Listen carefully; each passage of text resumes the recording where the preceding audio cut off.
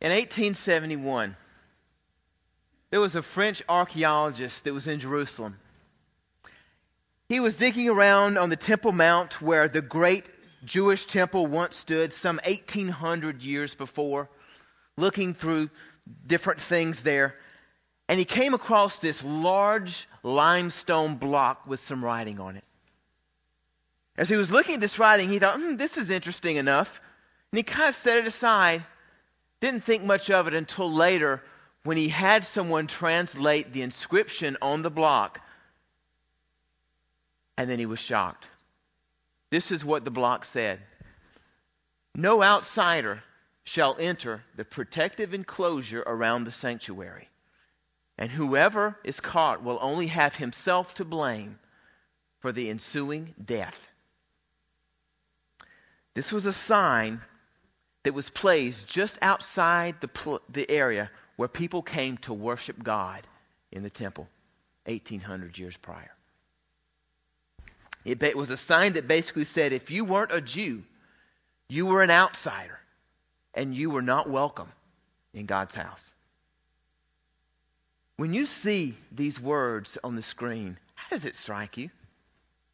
What do you think when you see something like that? And know that that was in front of God's house at one time in the past. Does it bother you? Does it surprise you at all that mankind can do something like that? You know, that sign was written in Greek. This is actually a copy of it that was placed in a museum. And this sign was written in Greek to make sure that any Greek who came around the area of the sanctuary and the area of the temple back in those days, that they knew that they weren't welcome inside. But as time has gone on, what we have found out is that it wasn't just Greek inscriptions. There were inscriptions that were done in Latin back in those days, in Aramaic, and Hebrew, and perhaps in other languages as well, all around the outside of the sanctuary to make sure anyone who was different than them, anyone who wasn't a Jew, was not welcome in God's house. And if they dared to cross that line, if they dared to cross the sign and go any further, that they would pay for it with their own lives. Now, for several weeks here at Grace, we've been going through a series of messages called Crossing the Line. And in that series, what we've been trying to discover is how we can set healthy boundaries in relationships. Because some people, let's face it, some people aren't healthy. Some people take advantage of us. Some people hurt us or hurt other people, and we have to protect ourselves. But today I'm taking it a step further. We've kind of worked through some things that we can do to protect ourselves. But what do we do when people are setting boundaries, and those boundaries aren't to protect themselves? Those boundaries are actually to just keep people away. People who are different than us. People who are perhaps of a different religious background or different ethnic background, a different race, a different political persuasion, or perhaps even a different sexual identity. What do we do when we're seeing hatred and discrimination in any form? Do we, as followers of Jesus, are we to just keep silent? Or are we to do something about it when we see it? Are we to stand up for those that's being attacked by these sorts of prejudices? Today we're going to look at hatred in all of its forms and how those sorts of things cross a line with God. And as God's people, why we shouldn't stand for it. God expects us to confront hatred when we see it. And we stand with God when we lovingly cross lines and confront situations that encourage division and hate. Turn with me, if you would, to Ephesians chapter 2 in your Bibles this morning. Ephesians chapter 2. We're going to see today God's view on hatred and discrimination in a multitude of different places throughout the Old Testament and the New. But we're going to focus in Ephesians chapter 2 this morning because I feel like this is kind of the heart of what God has to say to us this morning. We're going to see where in Ephesians chapter 2, Paul challenged those defending hateful signs like this that were out in front of the sanctuary. And why Paul was willing to die. And Paul did die to try to tear down signs like that one. Ephesians chapter 2, verse 11. God, I just pray that as we spend some time in your word this morning, that you would speak to us very clearly Help us to see your heart in this matter. Lord, in our world today, there is just, no matter what we do to try to stamp out prejudice and hate, it just seems to keep rising up over and over and over again. God, we pray that you would make us sensitive to these things, but not only make us sensitive, but to make us resolute. Help us, Lord, by helping us to understand your heart around this issue. In Jesus' name, amen. So I'm going to read to you, if I can, just a few verses out of Ephesians chapter 2. This was a letter that Paul wrote to the people in Ephesus, which was a city back then, which is now modern day Turkey. And he was writing to some people, as I said, who were followers of Jesus. And this is what he said in verse 11. He said, "Don't forget that you Gentiles meaning not non-Jews, don't forget that you Gentiles used to be outsiders. You were called uncircumcised heathens by the Jews." That's a nice English translation for that. "Who were proud of their circumcision, even though it affected only their bodies and not their hearts. In those days you were living apart from Christ. You were excluded from citizenship among the people of Israel, and you did not know the covenant promises God had made to them. You lived in this world without God and without hope. But now you have been united with Christ Jesus. Once you were far away from God, but now you have been brought near to Him through the blood of Christ." Now, think about this with me for just a minute. Who was this written to? Who was this letter written to? The Ephesians. This group of people who were living in what is now the nation of Turkey, to the north of Jerusalem. People who were not Jews by bloodline. People who were considered uncircumcised heathens, is the way they put it here. There were lots of other things that were said about these people by the Jews in that day. And Paul is reminding them in this moment that discrimination is alive and well. He's saying once you had no hope because you were excluded from being even considered as part of God's people. Now, before I go farther, let me just paint a picture for you about how bad the prejudice was in this day. I don't think you realize. I mean, we live in a world filled with prejudice today. And back then, the prejudice among those who were Jews and not Jews was so off the chart. I mean, let me give you an example. One of the writings I found from this period, written by a Jew, said this: "The Gentiles were created by God to be fuel for the fires of hell." That was one writing. Another one: "God only loves Israel of all the nations that He has made." Jews back in this day had actually made it against the law to even help a Gentile woman during childbirth. Do you know why? Because if you did so, you would be helping bring one of them into the earth. When a Jew married a Gentile back in those days, the Jewish family carried out a funeral service. Because in their eyes, their family member, man or woman, was as good as dead. Jews weren't even allowed to walk inside the home of someone who wasn't a Jew, and vice versa. That's how deep the barriers were between Jews and non-Jews. And with that in mind, let's read a few more verses of what Paul says here. This is the culture he's speaking into as he's writing this. In verse 14, he says to these Ephesian people who were considered outsiders, he says, "For Christ Himself has brought peace to us." Peace. "He united Jews and Gentiles into one people when in His own body on the cross He broke down the wall of hostility that separated us." Keep that phrase, wall of hostility, in mind. In some of your translations, it actually says the wall of hate. Verse 15, it says, "He did this by ending the system of law with its commandments and regulations. He made peace between Jews and Gentiles by creating in Himself one new people out of two groups. Together as one body, Christ reconciled both groups to God by means of His death on the cross.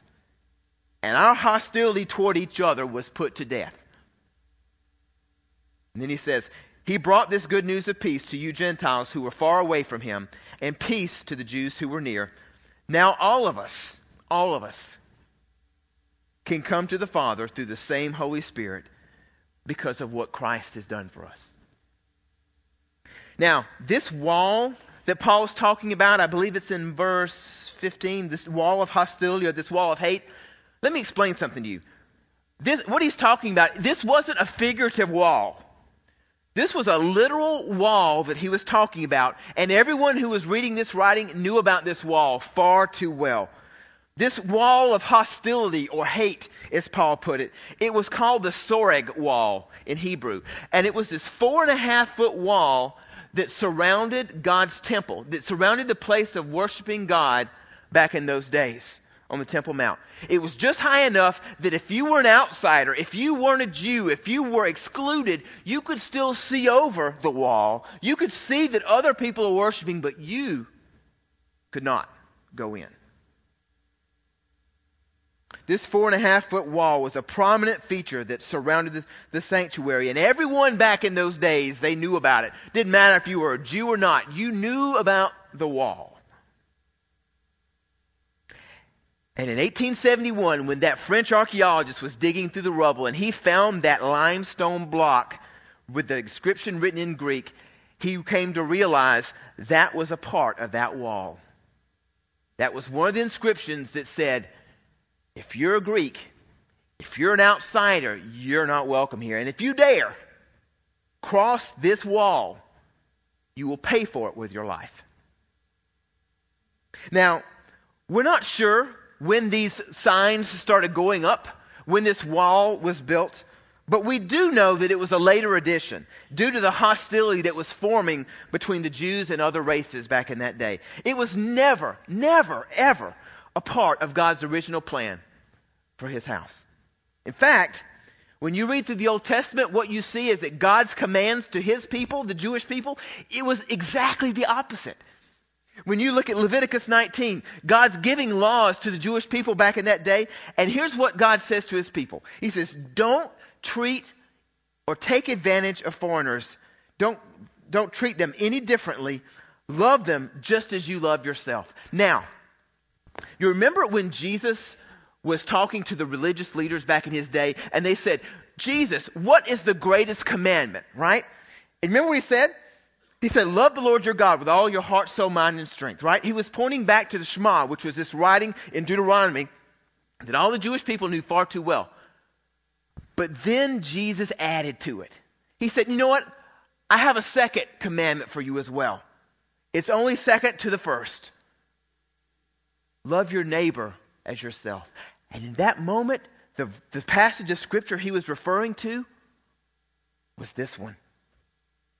He was saying of all the other Scriptures in the Old Testament, there are two that you need to keep in mind. Number one, love God. And number two, you need to love your brother and your sister. Right? It doesn't matter what their background. And so, remember the question the religious leaders posed? It was like, well, okay, Jesus, who is our neighbor? Right? Because we're good at drawing walls here. Or building boundaries, building fences. We're good at keeping people out. So who is really our neighbor?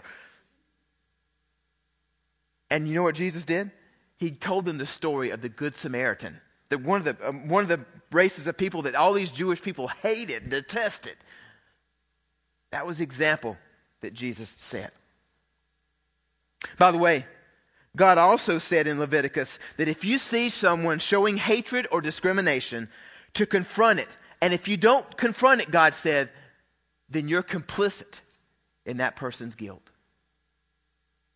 Paul, the Apostle Paul, when he was writing to the Ephesians, and even throughout his life as a follower of Jesus, Paul took that verse to heart. Paul's telling the Ephesians that Jesus' work on the cross destroyed every dividing wall, every barrier of hatred once and for all. In verse 15 it says that Jesus broke down all these rules that they had created to separate those who were different from them and to give them justification for hating them. And in verse 16 it says that God sealed His love for all of us on the cross. Now, He later told the Ephesian people that there should be peace instead of hatred. because they were members of the same body and fellow heirs of every promise from God that the Jews were. This was groundbreaking news for them. They had been told all their lives, you're not acceptable to God. You're not good enough. You're different. And Paul said, that's not true.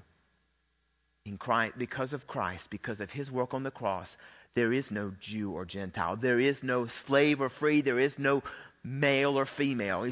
There's no civilized or barbarian was even one of them. He says we're all one in Christ.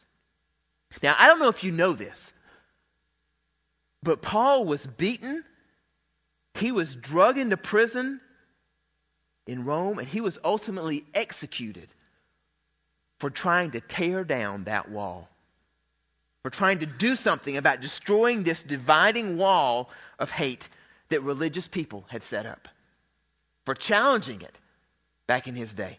If you look at Acts chapter 21, what you'll see is there's a story of Paul. He has been traveling all over the Gentile world, telling people about Jesus, and he decides to go back to Jerusalem. And his friends are saying, you probably shouldn't go. They don't really like you all that much.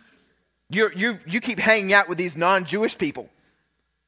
And he doesn't care. He says, I'm doing it anyway. And what the first things he does is he goes to the temple to worship God, the Jewish temple. And then there's this one place in Acts 21 where it says that Paul is going into the temple in Jerusalem, and this Jewish mob gathers around him, and they start shouting at him, kill him, kill him, as he's walking into the sanctuary to worship God. Kill him, they said. You know why? Because they were accusing him just before that, the day before, of bringing in a Gentile, one of the Ephesians, actually, named Trophimus, and bringing him past the sign, past the wall of hate, and then walking with him into the temple to worship God. And as these Jewish people are rising up and forming a mob, and no doubt they're seeing the signs all around them in every language that says, if anyone who's an outsider walks through these walls, kill him.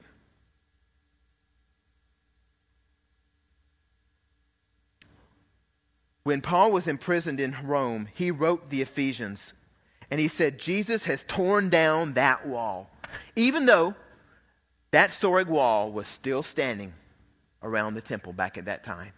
Now, Paul didn't live to see it, but just 3 years after he was executed for this, that wall and its signs and the whole temple was brought to the ground by some of the very people that the Jewish people tried to keep out. The Roman soldiers came in 70 AD and destroyed that wall, destroyed the sanctuary, destroyed all of it. And to this day, not one of those signs has ever been put back in its place. Now, you'd think that 2,000 years later, after so many centuries of fighting and hatred and division that have caused so much suffering, that this world we're living in would have learned its lesson, right? Especially among those of us who were followers of Jesus. But even just 50 years ago in this country, there were still signs. There were still barriers that said some people are allowed in and other people are not. Just 50 years ago in this country, signs were still forbidding people of different races or different ethnicities or different religious backgrounds from entering certain restrooms or restaurants, even going to use certain drinking fountains or swimming pools. Hatred was so intense, so pervasive across this country, that there was a green book that was published for decades. Do you know what the green book was? I actually have a copy of it this morning.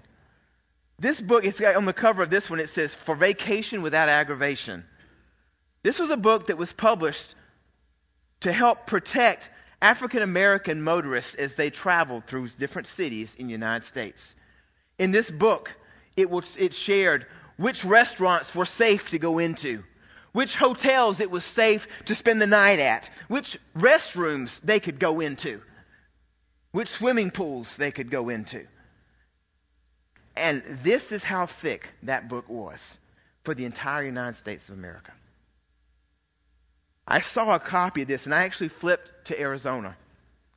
And for Tucson, would you believe in 1964, this was published just a few years before I was born. 1964, there were only 2 places that were listed as safe in Tucson for an African American to be.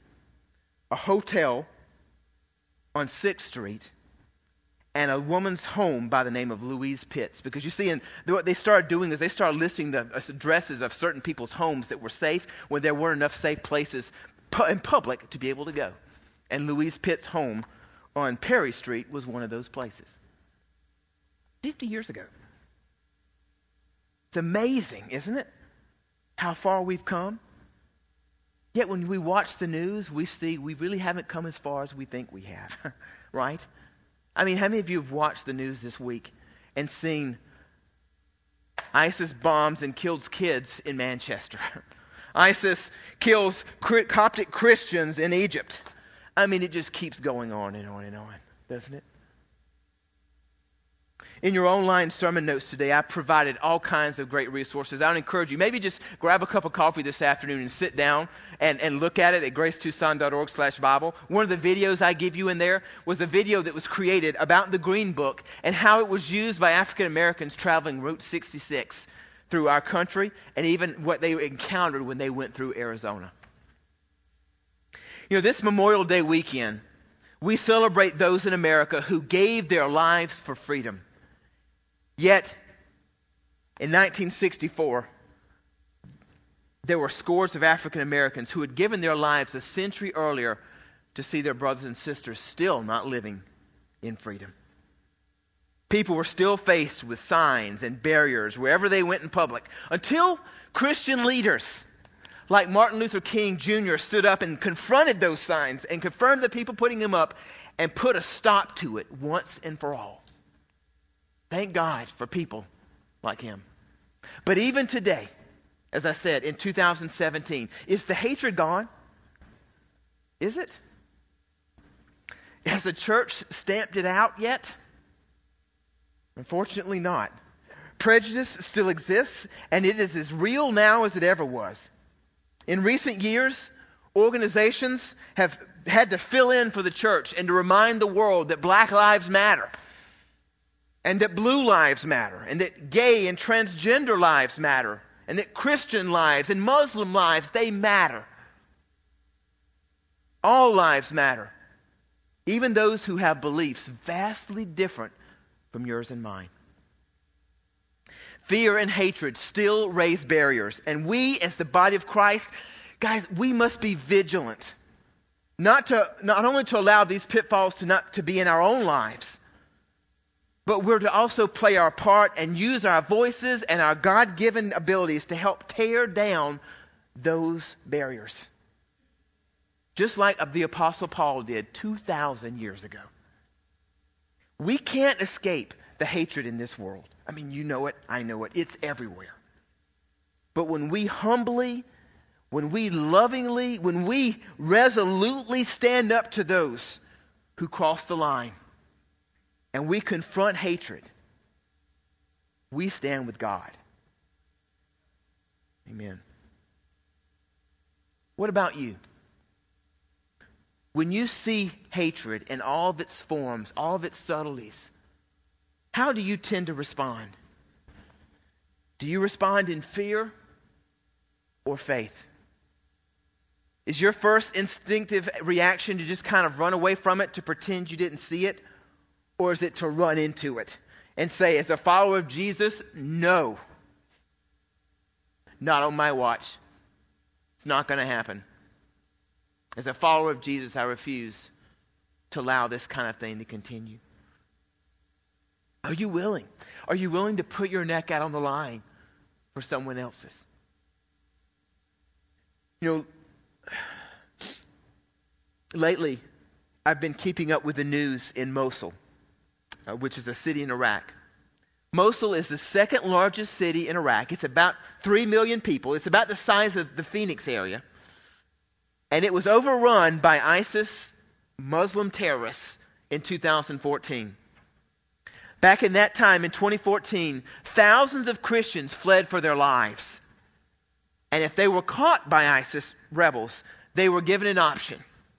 Either repent or die. Either recant from your Christian beliefs and follow Islam, or we will kill you for it. And many people gave their lives because they were refusing to run and they refused to deny Christ. Churches and monasteries all over Mosul that had been there for centuries were blown up or burned to the ground by those who were trying to propagate these beliefs. Now, the good news is, I just flipped open the Washington Post last night, and an article was just posted just a few hours ago that said these terrorists that have been in Mosul for 3 years now, they were within days of being run out of town. I read that they are now, that all the ISIS terrorists, there were thousands of them all over Mosul. Now they're all cornered in this one far western part of Mosul, out by the Tigris River, and Iraqi forces, hopefully, according to the Washington Post, will have driven them out of town by the end of the week. I am so excited about that. After all these years, the people of Mosul are going to get their city back.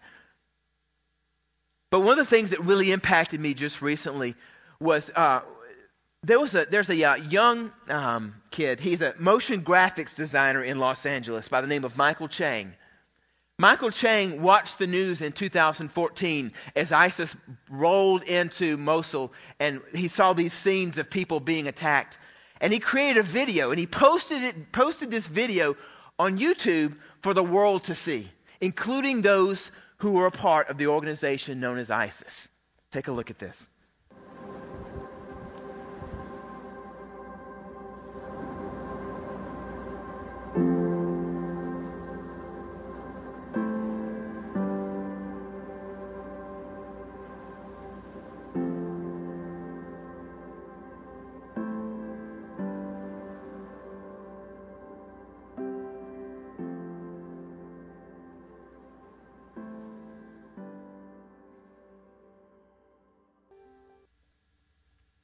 In 2014, this young college kid in LA prayed, God, you've given me this gift. Help me do something about this. I think he did. There are millions of people around the world that have now seen this video. You know that line where he says, the people of the cross die at our gates? He actually said in an interview after that, he says, I actually was weeping while I wrote those lines.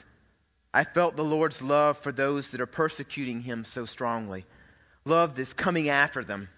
Pure, raw, unadulterated love is pursuing and chasing after them throughout the corners of the earth.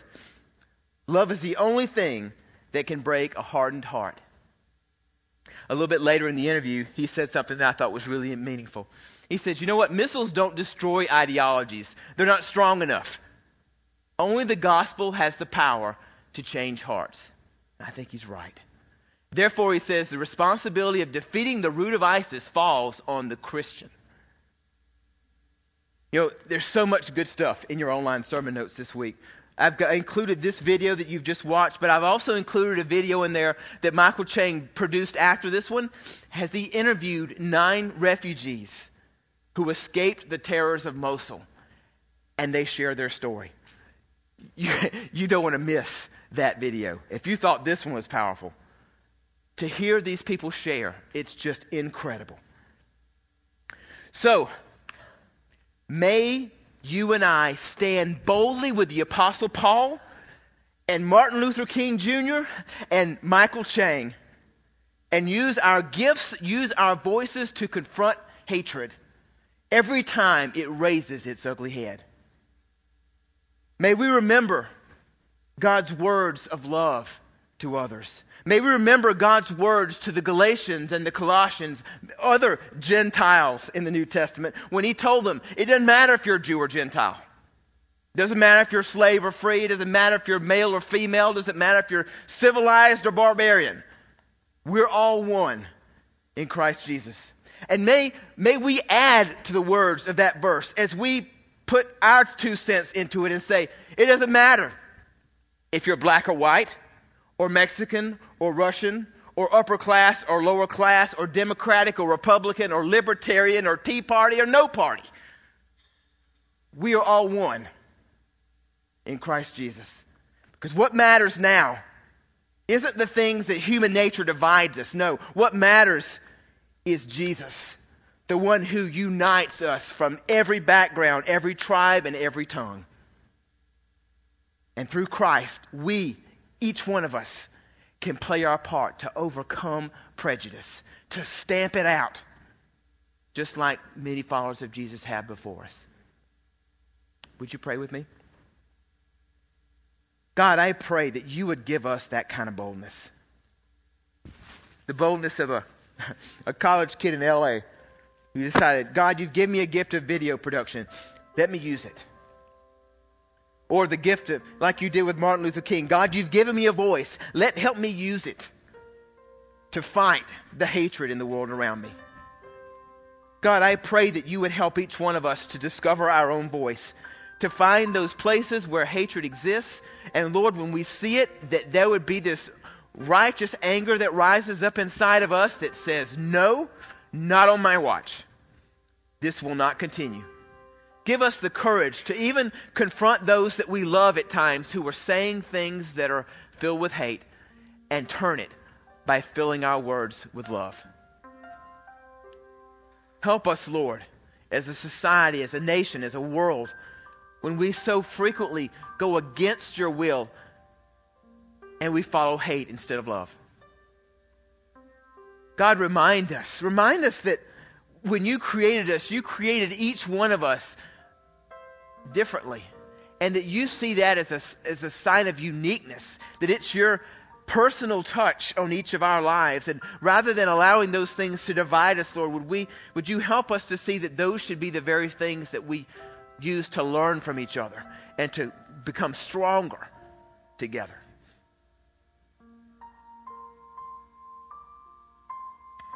God, we thank you that you have saved us from ourselves, that you have saved us from the sinful world we're living in and the darkness that's all around us.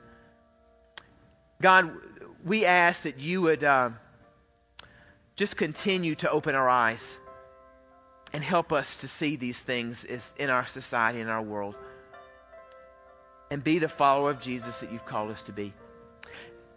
And Lord, for those of us who are here today in this room, or those who are listening online, with every head bowed and eye closed, that if you're here today and you've never said yes to Jesus, if you have never run to this one who loves you,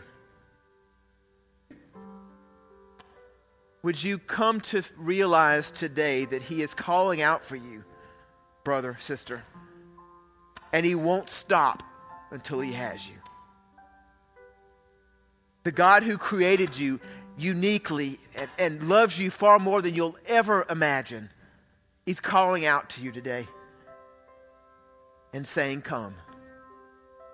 Ignore the world around you and all the messages of hate. Ignore even the message of Christians that have at times spread that message of hate and division. Ignore all that and look to me. If you've never said yes to Jesus, or maybe you did a long time ago and you just sense God's calling you back, God's reminding you of what Christianity is all about, then I want to encourage you to pray this prayer with me in the silence of your heart, but pray it boldly. And ask God to do a work inside of you today. Heavenly Father, we come to you today and we are filled with joy and hope. Because even in the world we're living in, we recognize that your light, your fire has not dimmed. It has not been snuffed out, and it will not be. God, we ask that you would forgive us, each one of us, for those times in our lives when we have broken your heart. Perhaps even those times in our lives when we have carried a message of hate ourselves. When we have hated our brother or sister for some strange reason. Forgive us, Lord, for those times when we have done that. God, we ask that you would come into our hearts and fill us with your Holy Spirit. Wash away all of those things. And begin to do a work in our lives, Lord, to change us from the inside out. Making us into the men and women you've called us to be. Men and women of the cross.